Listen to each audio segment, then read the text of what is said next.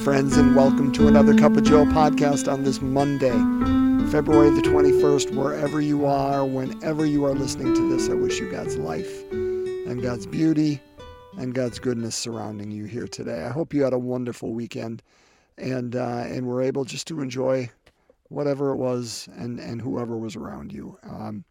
Thanks for being present today and being willing to break open God's Word with me. Whether that's this entire week or whether it's just for the day, hey, nothing bad can come from that because, again, we root ourselves in the Word of God. And if you turn this pod off after just hearing the Word of God, praise God. You know, that's because that's where the Spirit resides. So we're going to continue through Mark's Gospel. Okay, last week we were on Mark chapter 8. That's key. That's the hinge. That's where Jesus turns, in a sense, sets his face toward Jerusalem, and he's going to move there. Now, we missed the beginning of chapter 9. We finished out chapter 8, if you remember, on Friday, and it had the first verse of 9. So we missed an important story, and I'm going to reference it because it's really key to what we heard last week and what we're going to keep hearing now, okay? And today's a little bit longer, so let's dive right in. If you're following along, it's Mark chapter 9, verses 14 to 29. I'm going to read it out of the Message. Real similar translation today, just a couple of differences in word choices, and I just kind of like the different word choices in Peterson. So let's break open God's Word together, my friends. A reading from the Holy Gospel according to Mark. When they came back down the mountain to the other disciples, they saw a huge crowd around them, and the religion scholars cross-examining them. As soon as the people in the crowd saw Jesus, admiring excitement stirred them. They ran and greeted him. He asked, "What's going on? What's all the commotion?" A man out of the crowd answered, "Teacher, I brought my mute son, made speechless by a demon, to you. Whenever it seizes him, it throws him on the ground. He foams at the mouth, grinds his teeth, and goes stiff as a board. I told your disciples, hoping they could deliver him, but they couldn't." Jesus said, "What a generation! No sense of God. How many times do I have to go over these things? How much longer do I have to put up with this? Bring the boy here." They brought him. When the demon saw Jesus, it threw the boy into a seizure, causing him to writhe on the ground and foam at the mouth. He asked the boy's father, "How long has this been going on?" "Ever since he was a little boy. Many times it pitches him into the fire or the river to do away with him. If you can do anything, do it. Have a heart and help us." Jesus said, "If?" There are no ifs among believers. Anything can happen. No sooner were the words out of his mouth than the father cried, "Then I believe. Help me with my doubts." Seeing that the crowd was forming fast, Jesus gave the vile spirit its marching orders. "Dumb and deaf spirit, I command you, out of him, and stay out." Screaming and with much thrashing about, it left. The boy was pale as a corpse, so people started saying, "He's dead." But Jesus, taking his hand, raised him. The boy stood up. After arriving back home, his disciples cornered Jesus and asked, "Why couldn't we throw the demon out?" He answered, "There is no way to get rid of this kind of demon except by prayer." My friends, the gospel of the Lord. Praise to you, Lord Jesus Christ. So let's do a 30,000-foot overview here before we dive directly in. We talked last week about the hinge, right? If you're just coming on today and you didn't listen to last week's, the hinge of Mark's gospel is in chapter 8 when Jesus and his disciples are at Caesarea Philippi. You can go back and listen to last Thursday's podcast. Talks about it. But that's the hinge. Up until this point, from chapter 1, almost the first, in fact, I will say, from the first thing Jesus said coming out of his mouth, right? Repent, for the kingdom of God is at hand. Think differently. Turn around. God is present. God is here now. And what does that look like? Well, for the next 8 chapters, chapter 1 through halfway through 8, he showed us what it looks like, actively confronting the kingdom of Satan on this world and turning it around, and all the healings that took place, right? And the feedings that took place, and all that wonderful things, that the kingdom of God looks like this. This is the abundance, the healing, all those things. But the hinge then is when Jesus, asks them, who do people say that I am? And they tell him, and then Peter, of course, names it. But then Jesus names for them what Messiah is and what it's not. It's not that victory march that we talked about, that we think it is, that it's this establishing this kingdom on earth, is going to kick Rome out, establish that Davidic kingdom again. They're going to be this military and political power in the area. And Jesus says, you don't get it. That's not it at all. It's about suffering. He's even saying, lean into it. Because once we are there, that's not the end. He's not a masochist. He's saying we got to go through it. Because when we go through it, we come out somebody new on the other side. Something that we never expected. And something that is transformed, right? That is resurrected. Let's use that word. And so from that point on, that's where he's pointing. So, even this, you may say, Joe, but here's another healing. So he's actively taking on the kingdom of God, or kingdom of the world, kingdom of Satan. True, you're right. But let me point out a couple of bits that I think things are a little bit different. And here's why. The story that we missed, if we would have read Saturday's gospel, is the story of the transfiguration. You might have gotten that hint, right, at the beginning of this gospel, because it started out when they came back down the mountain to the other disciples. Had I read out of the NAB, the New American, it says, as Jesus came down the mountain with Peter, James, and John. There are very few times that he takes Peter, James, and John, that select inner group, and he takes them aside. The Garden of Gethsemane being one. When he raises the daughter of Jairus, right? That's another. Well, here on the Mountain of Transfiguration is the third. So that was probably a clue to you that they came down the mountain. It's just the three of them. Well, that had to be the Transfiguration. Why is that important? 2 reasons. Jesus is setting his face toward Jerusalem, which means suffering. And it's important that the disciples kind of had a boost, right? Peter, James, and John, to see Jesus with Elijah and Moses. Wow, he is who he says he is, so we can remember later when things go south who he is, okay? But there's also the part where the cloud comes over and speaks to them. And it says the exact same thing that the voice of God says at the baptism of Jesus. This is my beloved Son in whom I am well pleased, right? Now, at the baptism, it ends there. This is my beloved Son in whom I am well pleased. But it doesn't end there on the Mountain of Transfiguration.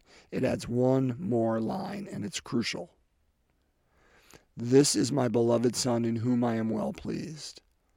Listen to him. Who's he saying that to, my friends? Well, ultimately, he's saying it to you and me. But he's saying it to Peter that day. He's saying, Pete, you were arguing with him, saying this is the Christ has to go this way. Surely you're taking it wrong. You're misinterpreting the message, all this stuff. And God's saying, no, Peter. Remember who leads, who's in the driver's seat. That was Fridays we talked about, right? Remember who's in the driver's seat and who's not, and you're not. We get behind Jesus. He leads, we follow. And where's he going to go? He's going to Jerusalem. Trust it. Here's a moment on the mountain. We all need those mountaintop experiences to remember, because life is lived in the valley. And so he's saying Not only, hey, here's that mountaintop experience, remember it, but he's saying, listen, listen.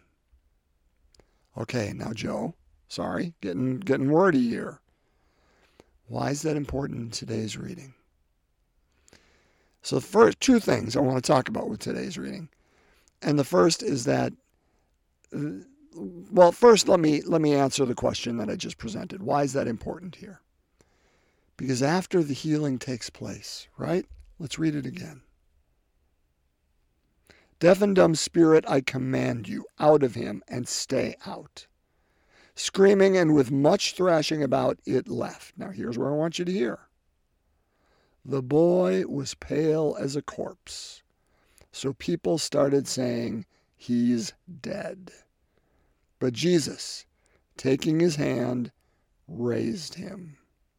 The boy stood up. Scripture is not clear whether he's living or dead. But Jesus, taking his hand, raised him up. That word choice is not accidental, is it?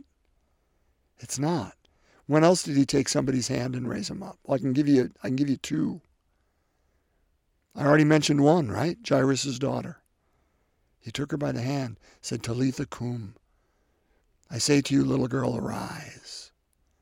He takes her by the hand and raises her up from death to life. He does it here. I think whether he's dead or not, they think he's dead. And Jesus shows he has power even over that image and that idea of death. And he raises him up. And the other one, kind of a forgotten story. You might be thinking I'm going toward Lazarus. Well, he does raise Lazarus up, but he doesn't go and take him by the hand and raise him up. But the other one he does is when he's entering a town called Nain, N-A-I-N, Nain. And a widow just lost her only son.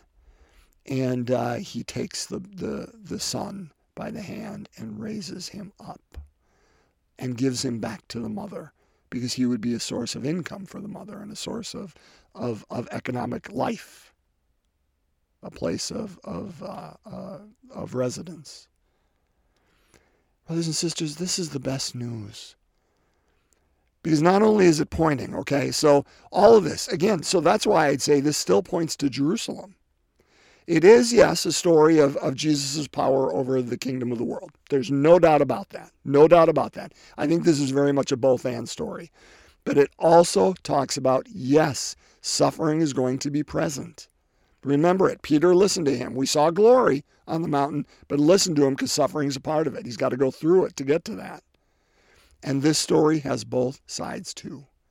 It has healing, but it has death, but it has resurrection. And brothers and sisters, we have to know that's the pattern. And again, God in God's great goodness laced the world with it. It's so common we don't even pay attention to it anymore. That day follows night. That spring follows winter. I mean, it's laced into our seasons, into our daily episodes. All of these things. That life wins. The resurrection is stronger than the pain we're going through. I mentioned last week that Jesus is way too much of a realist, and that part of our human condition is suffering and pain. Behold the man, right? That's what we talked about. Behold the human kind. Behold what we carry. Come and see. All those things. But it is not the end. Praise and thank God for that. So whatever you're going through today, my friends, just take heart, just like Peter, just like James, just like John. This is my beloved Son, in whom I'm well pleased. Listen to him. This isn't the end. He knows it. Now let's get to the other point, and then I'll be quiet. I love this statement about faith and trusting in Jesus. You know, they bring this boy to him, and he says, if you can. I love this. You know, ever since he was a little boy, blah, blah, blah. If you can do it, have a heart and help us. This man is telling God, have a heart and help us. You know what it brought to mind for me? Don't know if it did for you. The gospel this weekend, which, by the way, is one of the best. It was Luke, okay? And it's Luke's Sermon on the Plain. So it's very similar to, a lot shorter, but very similar to Matthew's Sermon on the Mount. But Luke's Sermon on the Plain. And I love this part. Now he's talking about, if you lend money to people, don't expect repayment. If we're only going to love those who love us, what good is there in that? The sinners do the same. All these things. Again, very, very similar to Matthew's. But here's where it's different from Matthew. Okay, let me see. But rather love your enemies and do good to them, and lend expecting nothing back. Then your reward will be great, and you'll be children of the Most High. Okay, all the same right there. But here's where it's different. For he himself is kind to the ungrateful and the wicked. Even that is similar to Matthew. Matthew says that God is so good he makes the sun to rise on the good and the bad, the rain to fall on the just and the unjust. Matthew does a little more poetic than Luke. For he himself is kind to the ungrateful and the wicked. But here's the difference. Be merciful, just as your Father is merciful. I'm going to say it again. Be merciful. That's what the culmination of the Sermon on the Plain is. Be merciful, just as your Father is merciful. How is that different than Matthew's? Matthew says, be perfect as your heavenly Father is perfect. Those who are ones in the Enneagram, that is catnip to them. That gives them a reason to be the perfectionists that they are. And it is the worst thing in the world. Because, brothers and sisters, we cannot reach that perfection. But you know what we can reach? Compassion. Mercy. And so this person is showing that, right? This person is saying, hey, if you can do anything, do it. Have a heart and help us. Brothers and sisters, healing, loving, mercy, grace, compassion is not something that God does. It is who God is. It is who God is. And Jesus takes these words and says, if, there are no ifs among believers. Anything can happen. No sooner were these words out of his mouth than the Father cried, then I believe. Help me with my doubts. Brothers and sisters, isn't that the story of us? We are filled, as I often use the image, with wheat and weeds. We have blessings and curses. We carry faith and doubt. Peter, I love that story when he realizes who Jesus is and he goes before him and he falls on at his knees and says, depart from me, for I'm a sinful man. Peter was not wrong. The prodigal son, when he came back and said, Lord, I am not worthy, Father, to be called your son. Treat me as a hired hand. He's not wrong. Brothers and sisters, it's all grace. It is all grace. It is all mercy. It is all compassion. And our God is stronger than death. That's what this gospel reminds us of. And so when we're going through death, these are the gospels we got to cling to. My friends, these are the gospels we got to say, Lord, I believe, help me with my doubts. Because in the midst of that suffering, remember, we walk through it together. That's when we need each other. I know my words to be true, but I also know I need you to remind me, because in the midst of suffering, we forget. In the midst of suffering, that pain washes over us like a wave. But I know it to be true, and so do you. So do you. I believe. Help me with my doubts. Now, we don't control God. Our belief, and if something doesn't happen, it's not like, I didn't believe strong enough. Throw that out. Throw that out. And that's where this gospel is a mystery. And prayer is always a mystery. Our trust is in God. Whatever happens, we know God is stronger than whatever it is that we bring. And we just have to trust, walking through that He, God, is with us. And that outcome is in His hands. And all He asks for us is that trust as best we can. He knows, God knows, we are never going to be perfect in that belief. This gentleman wasn't either. Okay? But God's action had something to show the crowd that day and needed to happen. And the movement of the Spirit is beyond us. As we always say, it moves in mysterious ways. Let's just trust that our God is stronger. He's stronger with whatever you and I bring today. Let's just trust and believe that, even in the midst of our doubts, and let God do what God needs to do. That as the voice from the crowd said, listen to him. Let's pray. Mysteries this week, my friends. So let's begin in the name of the Father, Son, and Holy Spirit. Amen. The first luminous mystery, the baptism of Jesus. Our Father, who art in heaven, hallowed be thy name. Thy kingdom come, thy will be done, on earth as it is in heaven. Give us this day our daily bread, and forgive us our trespasses, as we forgive those who trespass against us. And lead us not into temptation, but deliver us from evil. Hail Mary, full of grace, the Lord is with thee. Blessed art thou among women. Blessed is the fruit of thy womb, Jesus. Holy Mary, Mother of God, pray for us sinners, now and at the hour of our death. Amen. Hail Mary, full of grace, the Lord is with thee. Blessed art thou among women. Blessed is the fruit of thy womb, Jesus. Holy Mary, Mother of God, pray for us sinners, now and at the hour of our death. Amen. Hail Mary, full of grace, the Lord is with thee. Blessed art thou among women. Blessed is the fruit of thy womb, Jesus. Holy Mary, Mother of God, pray for us sinners, now and at the hour of our death. Amen. Hail Mary, full of grace, the Lord is with thee. Blessed art thou among women. Blessed is the fruit of thy womb, Jesus. Holy Mary, Mother of God, pray for us sinners, now and at the hour of our death. Amen. Hail Mary, full of grace, the Lord is with thee. Blessed art thou among women. Blessed is the fruit of thy womb, Jesus. Holy Mary, Mother of God, pray for us sinners, now and at the hour of our death. Amen. Hail Mary, full of grace, the Lord is with thee. Blessed art thou among women. Blessed is the fruit of thy womb, Jesus. Holy Mary, Mother of God, pray for us sinners, now and at the hour of our death. Amen. Hail Mary, full of grace, the Lord is with thee. Blessed art thou among women. Blessed is the fruit of thy womb, Jesus. Holy Mary, Mother of God, pray for us sinners, now and at the hour of our death. Amen. Hail Mary, full of grace, the Lord is with thee. Blessed art thou among women.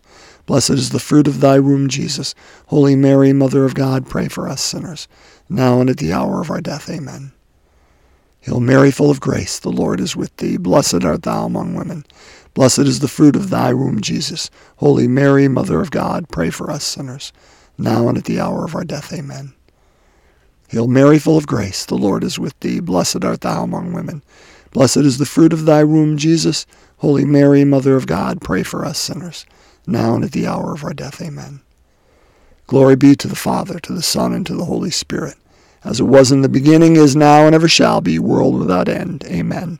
O my Jesus, forgive us our sins, save us from the fires of hell, lead all souls to heaven, especially those in most need of thy mercy.